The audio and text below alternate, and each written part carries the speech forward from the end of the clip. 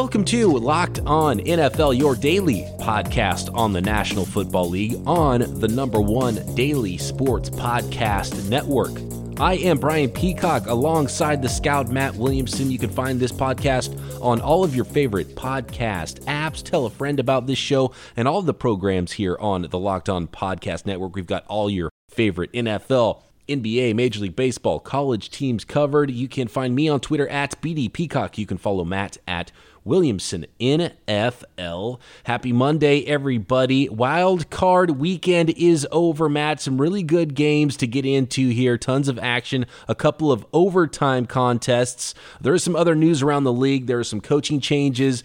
Jason Garrett officially now out in Dallas. I think there's going to be some more reporting on that as we go throughout the week. So Tuesday, later in the week, we'll get into that. We'll look ahead at the divisional round matchups. But first, we've got to cover everything that happened Saturday and Sunday on Wild Card Weekend. Yeah, absolutely. And we're recording this right after Seattle beat the Eagles, so the games are all pretty fresh on our mind after a really competitive wild card weekend. Most wild card weekends, there's a blowout or two, but man, I mean, all these were pretty tight.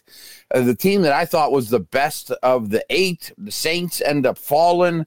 Both 6 seeds advance. So yeah, a lot to digest. I mean, again, competitive games, and I can't wait till next weekend already. Right. A couple of 6 seeds are in and advancing, and only one home team won.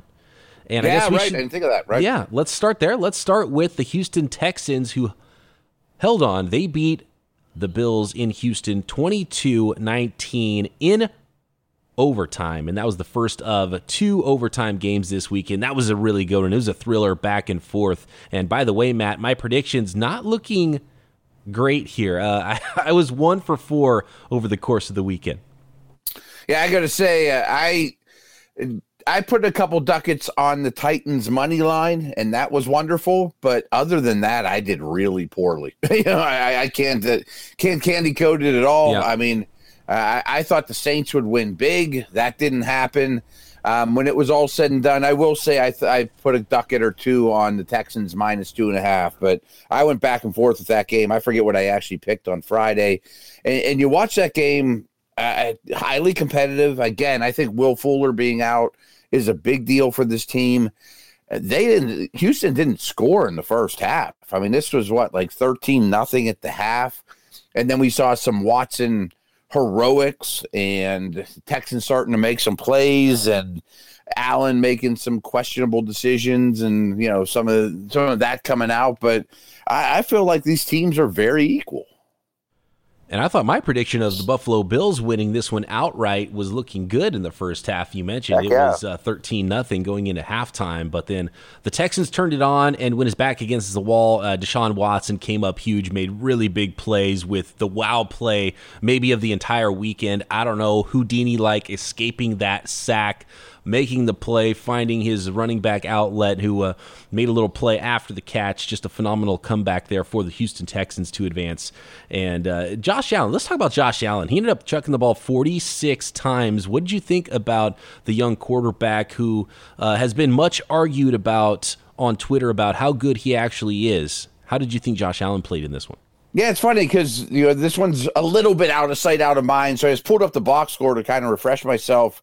He said he threw it 46 times for 264, sprinkle in 92 rushing yards. But he had 3 or 4 plays that made you scratch your head. One in particular really stood out when he was like sideward shoveling it late in the game. Like, what are you doing? I do think, though, I think he's going down the right path. I think they know who he is. I think that they don't want him to throw 46 times in a perfect world. They would like a box score like Watson's, which is 20 for 25 for 247, a big player too in there. But I think that they got their guy. I still have some questions, but fewer than ever. I never think he's going to be Drew Brees in terms of accuracy and game management, but the big plays outweigh the bad. And it was not his arm early in the game that actually helped Buffalo jump out to that lead. He had a receiving touchdown, a 16-yard touchdown catch thrown by John Brown, a nice little toss there by John Brown. And then you mentioned the 92 rushing yards. He had the long 42-yarder too. So getting it done with his hands and his legs, and that really gave him the lead. And then when it really came down to it, and the team needed their quarterback to step up, it was Deshaun Watson, not Josh Allen, that came to play and really went out and won that game for his team. And I think that's really the thing I took away from this football game. Yeah, I 100% agree. I mean, Watson's certainly further along on that spectrum, and especially if you go back to Clemson national title games as opposed to Allen playing at Wyoming and, just their whole lineage. But I don't want to forget about, though, the pressure the Bills put Watson under, though. And it's something to worry about going forward, for Houston's upcoming opponents. But that Bills pass rush really was ruling the day there for a while. Yeah, a really good Bills, just their entire defense. And yeah. I thought Tre'Davious White did a really good job on DeAndre Hopkins, which was, I think, a big factor in that game and kept it close and really hurt Texans in the first half. Tremaine Edmonds is just such a monster, and he's barely just scratching his potential because he's, 6'4", 250, just running all over the place. He had a sack, tackle for loss. There was 2 sacks by Trent Murphy in that game, who's just a really good try-hard player. He's been playing at a high level for a long time. Jerry Hughes getting after the quarterback. He had 3 sacks in that game, 4 quarterback hits. So just relentless defense there for Buffalo. So they're going to be pretty good and be in a lot of football games for a long time with that defense. And as Josh Allen gets better, then that team can only get better from here.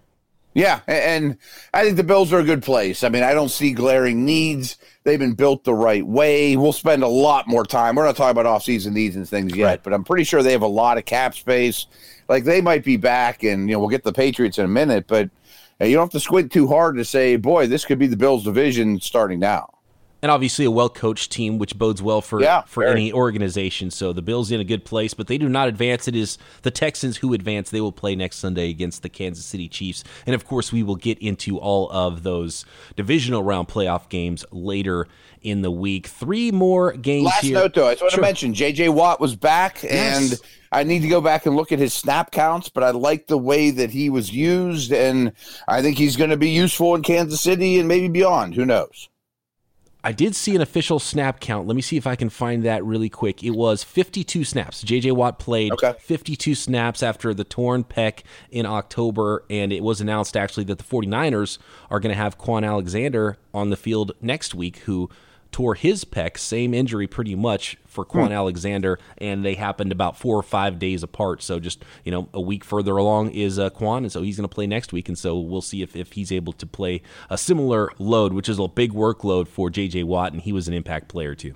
And that is kind of one cool thing about, the NFL is a war of attrition when it comes to injuries, but sometimes you get that guy back that was injured early in the year this time of year to give you a little shot in the arm. Right, just having him out there I think was big, and you could tell how jacked up everybody was, the team and him and his family and the crowd in Houston, and he basically said, look, I am going to either be okay and play through this and have a little bit of pain, or I'm going to tear the muscle off the bone, but I'm going to go out there and play. So that's the kind of guy J.J. Watt is, and I'm sure the team loved having him back, and I'm sure he enjoyed being back on the field. All right, we've got more to get to on this episode of Locked On 49ers. Let's hit Titans, Patriots next, then we'll hit the NFC matchups. One of the things that happens working with audio this much and spending a lot of time with podcasts and a crazy, busy lifestyle is finding time to read. There's this incredible app that solves this problem. It's called Blinkist. Blinkist is really unique, and it works on your phone, your tablet, or your web browser. Blinkist takes the best key takeaways, the need-to-know information from thousands of nonfiction books, and condenses them down into just 15 minutes that you can read or listen to. Successful people like business leaders are well known for reading a lot of books. Blinkist is made for busy people like you who want to get the main points of a book quickly so you can start using that information right away. And with its audio feature, Blinkist makes it easy to finish a book during your commute or on your lunch break or while you exercise. 8 million people are using Blinkist right now. You get unlimited access to read or listen to a massive library of condensed nonfiction books, all the books you want, and all for one low price. Right now, for a limited time, Blinkist has a special offer just for our audience. Go to Blinkist.com/lockedon. That's one word, locked on. Try it free for 7 days and save 25% off your new subscription. That's Blinkist, spelled Blinkist, Blinkist.com/lockedon to start your free 7-day trial, and you'll also save 25% off, but only when you sign up at Blinkist.com/lockedon. Dudes, listen up. Let's talk about sex. Good sex. Remember those days when you were always ready to go? Now you can increase your performance and get that extra confidence in bed. BlueChew.com. That's blue like the color blue. I've told you about them many times. If you haven't tried it, you're out of your mind. Blue Chew brings you the first chewable with the same FDA-approved active ingredients as Viagra and Cialis, so you know that they work. You can take them anytime, day or night, even on a full stomach, and since they're chewable, they work up to twice as fast as a pill, so you can be ready whenever the opportunity arises. Guys, I never understood the pill thing. I mean, hey, you're going to make an appointment for an hour from now? I mean, Blue Chew works so much better. Blue Chew is prescribed online, shipped straight to your door in a discreet package, so no in-person doctor visits, no waiting in the pharmacy, and best of all, zero awkwardness. Made in the USA, and Blue Chew prepares and ships direct. They're cheaper than a pharmacy. Right now, they have a fantastic deal for all of you listeners. Visit BlueChew.com and get your first shipment totally free when you use our promo code LOCKEDONNFL. All you're paying is $5 shipping, and you're getting way more than $5 worth of product. And the promo code is LOCKEDON. Again, that's BlueChew.com, promo code LOCKEDON to try it free. Blue Chew is the better, cheaper, faster choice.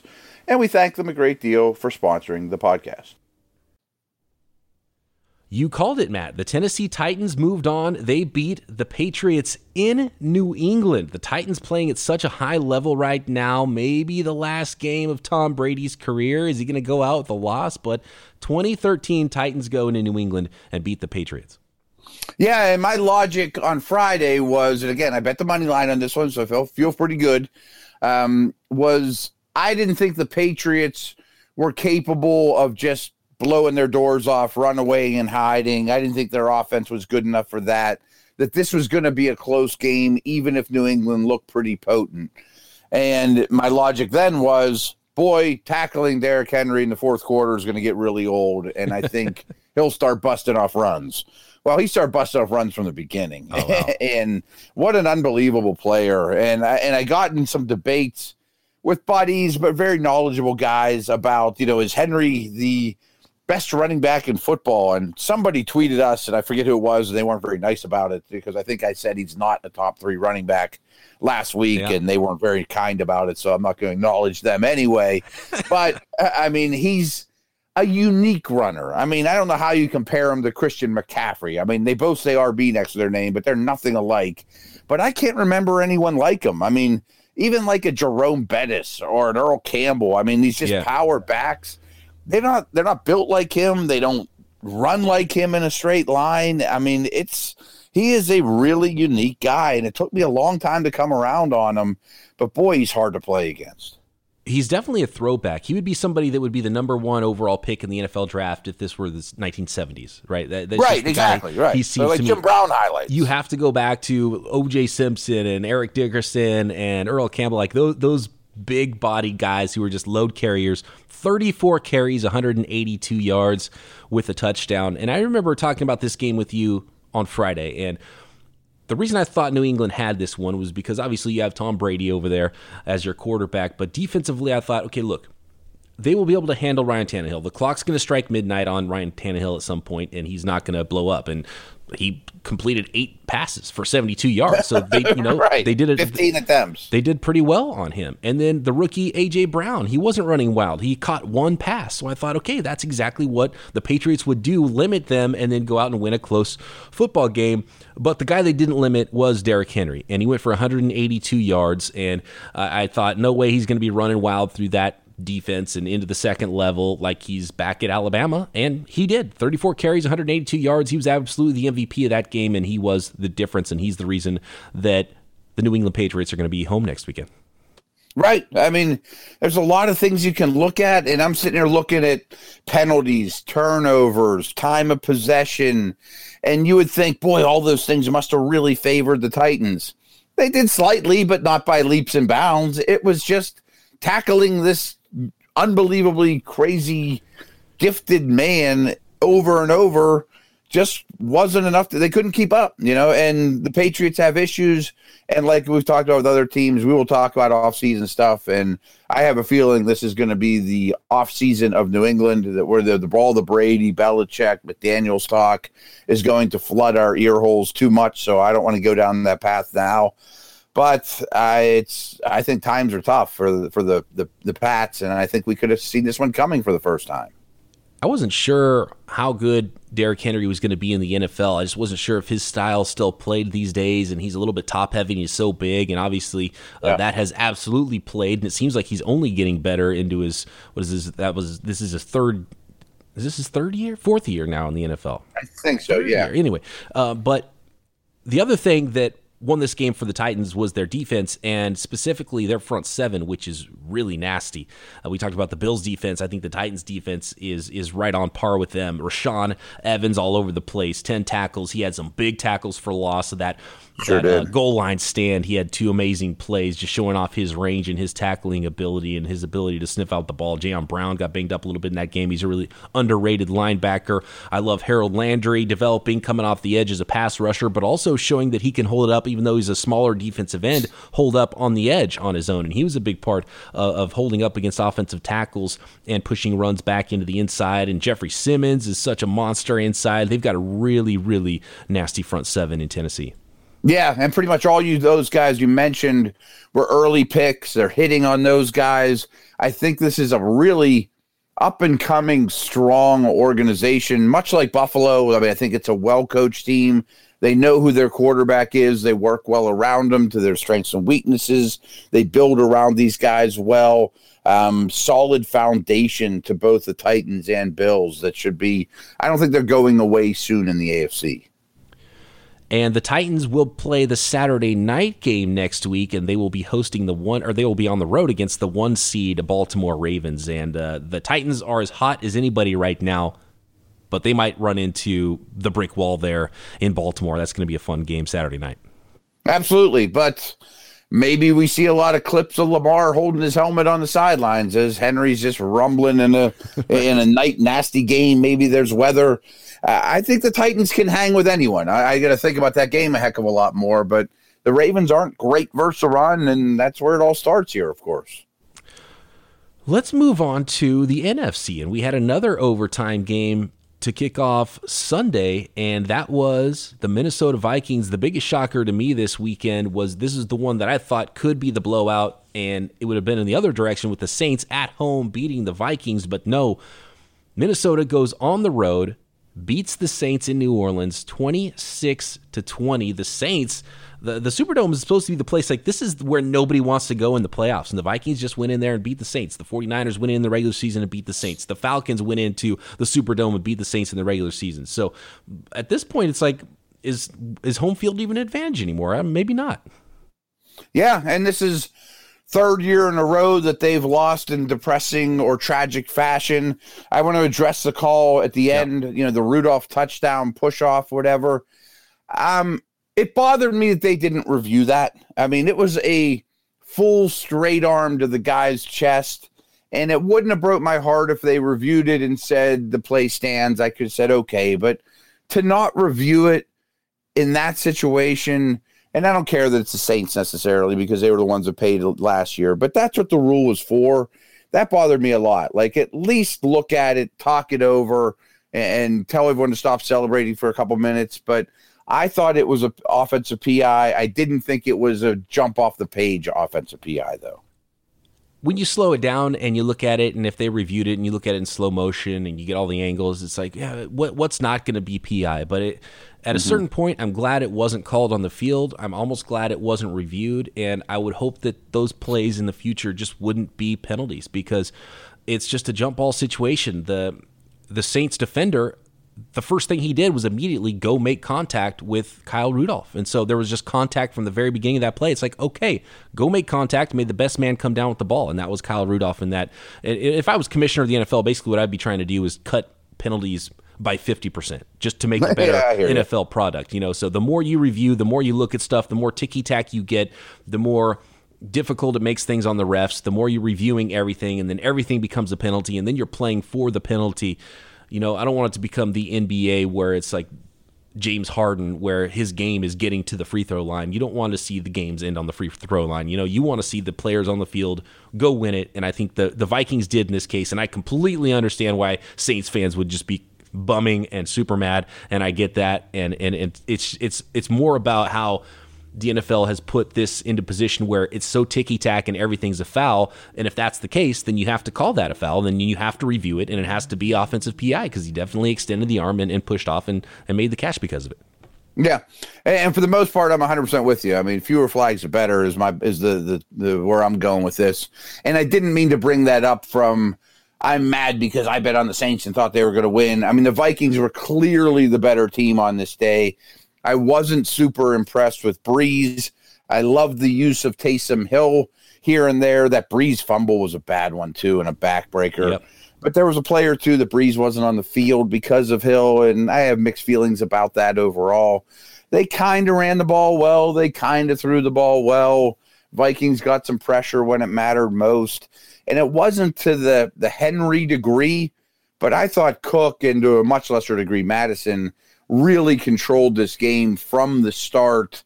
8 yards a pop, 6 yards a pop, 4, 12, just keep moving the chains, always putting Cousins in a good down and distance situation. And he played a good game. I made a huge throw at the end.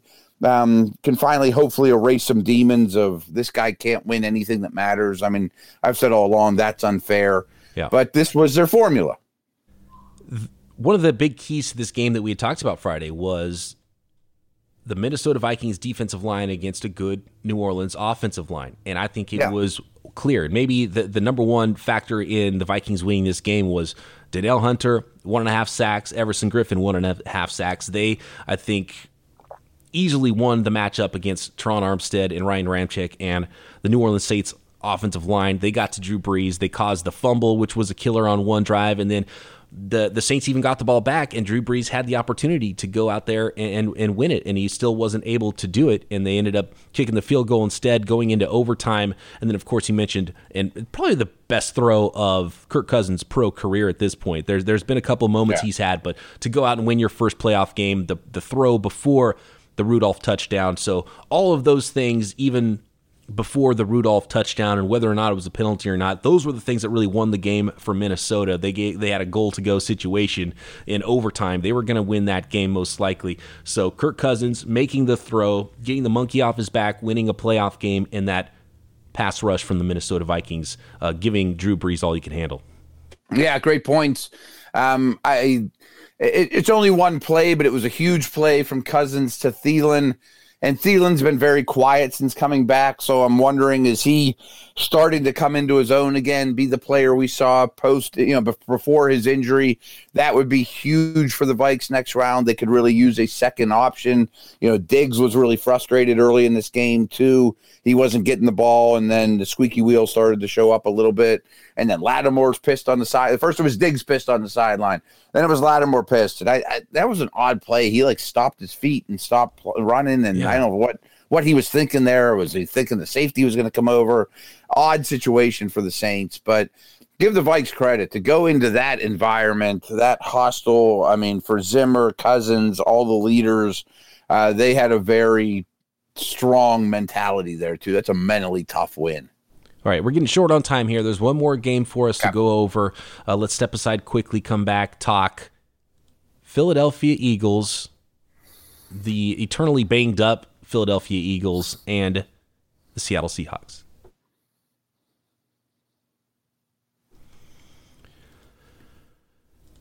I haven't gotten any updates on Carson Wentz, but obviously a team coming in as banged up as any team in the NFL into the playoffs. Amazing what the Eagles have been able to do to go win the East, get into the playoffs with all the injuries they've had.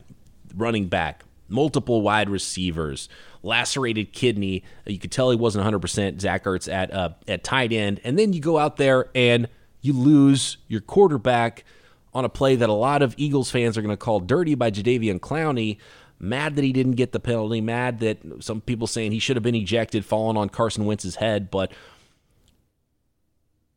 knocking Wentz out of the game, concussion, he was not able to return, and obviously there goes your hopes because, you were hanging on by a thread if you were the Eagles already But then you lose your quarterback on top of everything else, and it was going to be too difficult. And McCown played well. I mean, all things considered, getting thrust into this action without much in the way of receivers. Clowney breathing down your neck left and right. The Seattle pass rush was the best it's been for sure all year. I hope the story in Philly isn't Carson Wentz's glass Joe. We can't count on him. He's hurt all the time. He's no good. We got to get another quarterback. That town can be a little harsh from time to time. And I get that he's been hurt, but I mean, are we going to blame Wentz for that injury? I hope not. And again, I am a Wentz defender. I mentioned last segment, the Vikings with a mentally tough win on the road.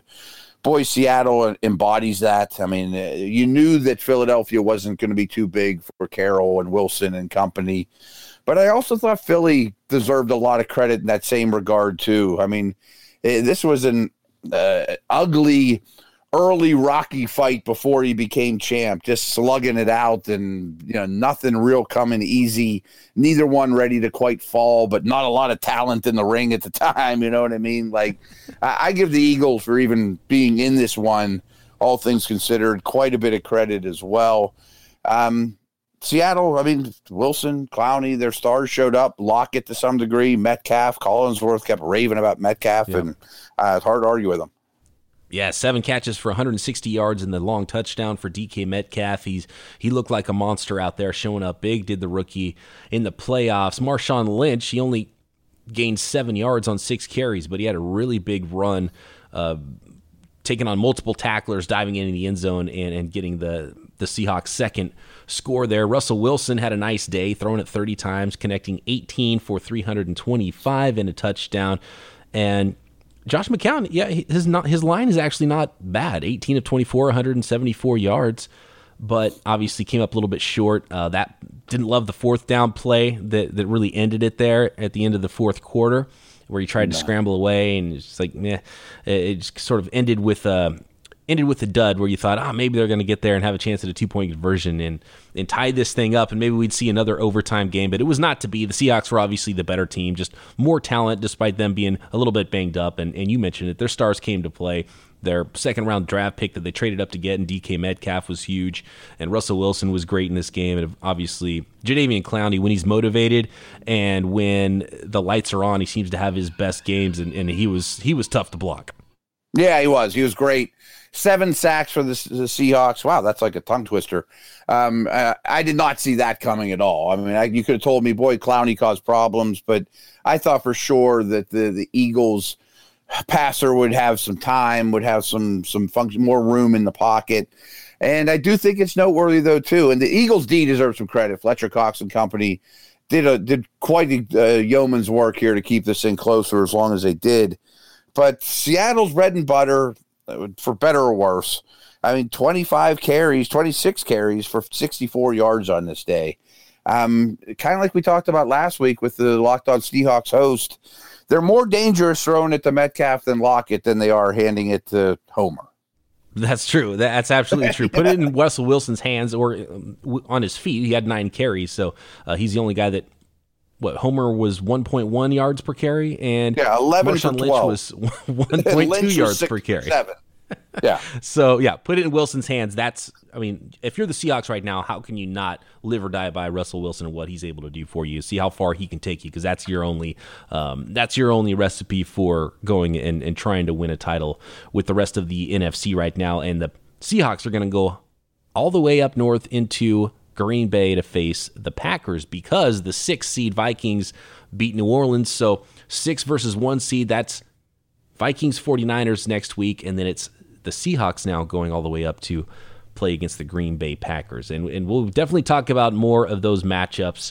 There's going to be some good ones for sure. Probably the best weekend of football, in my opinion, in the NFL. There's some good ones, but the divisional round is so awesome because you get all 4 games, and it's just a little bit, the ante's up just a little bit from the wild card weekend, and I can't wait. It's going to be a lot of fun. Yeah, and I'm kind of excited the AFC is not going to have Manning, Big Ben, Brady. Right. The NFC is not going to have Breeze. Like there could be some new people, representing their respective conferences. Certainly will be in the AFC. A lot of young up-and-coming teams showing themselves well this weekend. So that was fun to see. Absolutely. And even in the loss, one thing I do want to mention, and this was also something that was brought up on Twitter with some people that had some problems with how you rank the coaches, and we were talking about Coach of the Year candidates, and I think you've got to give some credit to Doug Peterson with all they had lost, and with their 40-year-old quarterback Josh McCown coming in and being within potentially a score in the fourth quarter of tying this game up. They did a pretty good job. So you got to, the last thing we should do probably on this episode is shout out Doug Peterson and the job their staff did to get the Eagles in a place where they could make it to the playoffs, period, and win the East and then be in this football game. Yeah, I mean, really, for this, shout out to him for this whole last month or 5 weeks or so. Didn't play great teams along the way, but didn't have much at their disposal either. I mean, just hurdle after hurdle with injuries, and I think this is a very strong organization, too. They're not going away soon. All right, more to come this week on Locked On NFL. We will break down all of the matchups coming up in the divisional round of the playoffs. We will get into the coaching carousel that's happening around the league, the Cowboys situation, Jason Garrett officially out. We will hit that in depth on Tuesday's episode, and of course have some fantastic guests coming up for you this week. Locked On NFL.